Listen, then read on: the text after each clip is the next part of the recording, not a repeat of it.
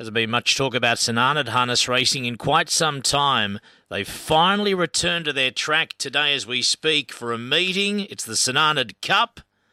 And Kaye Boyd, the club secretary, takes our call this morning. How are you, Kaye, on a day you return to racing? I'm well, thank you. So how long since you've had a harness meeting at St Arnaud on your track? We haven't had one since 2019. And that was a mixture of the pandemic, some construction and so on? Yes. That's wow. correct. That's a long time, isn't it? Yeah, it is a long time, but the community is really supporting as well, and they're just really looking forward to it, as our committee is. So explain to those people listening that haven't been to the track, which is many, what's actually happened, as well as a pavilion or a multi-purpose sort of set of rooms that the sporting clubs are using as well. So they will see this for the first time. What actually has been done at the club as well that they'll see for the first time on Sunday? Well, I'll see this new building which houses all change rooms, function area, kiosk, admin area, new stewards' rooms. What else have we got?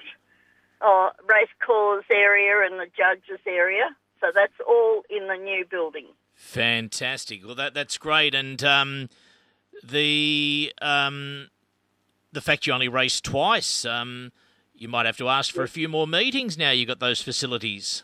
Yes, I've definitely got my hand up.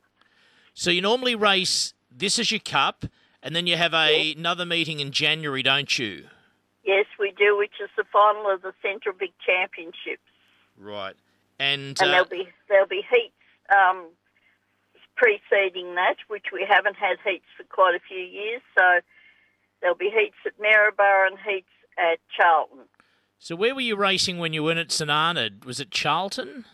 We raced once at Charlton and once at Melton. And the other meetings I just said no, we wouldn't do them. It was just too hard. The logistics and so forth were just not possible for us to do it.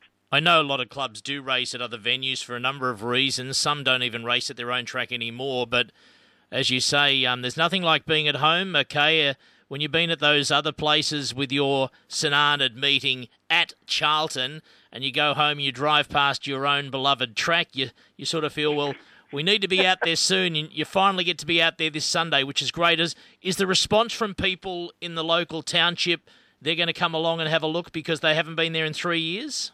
Yes, very receptive, and our memberships are probably the highest they've ever been.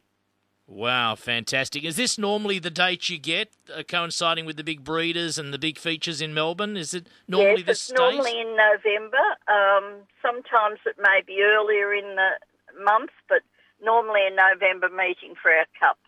And weather is looking okay. It might be a shower or two, but still looks pretty good. How would you have fared in recent weeks? Would you have had any trouble with either roads cut off or flooding? Have you been pretty good at St Arnaud? Yes, we've been very good. We don't have any large rivers or creeks and that close to the town. Out around the town, about 20 k's out the road, they've experienced flooding through there, but not in the town. Anyone been using the track at all since it has been used for meetings?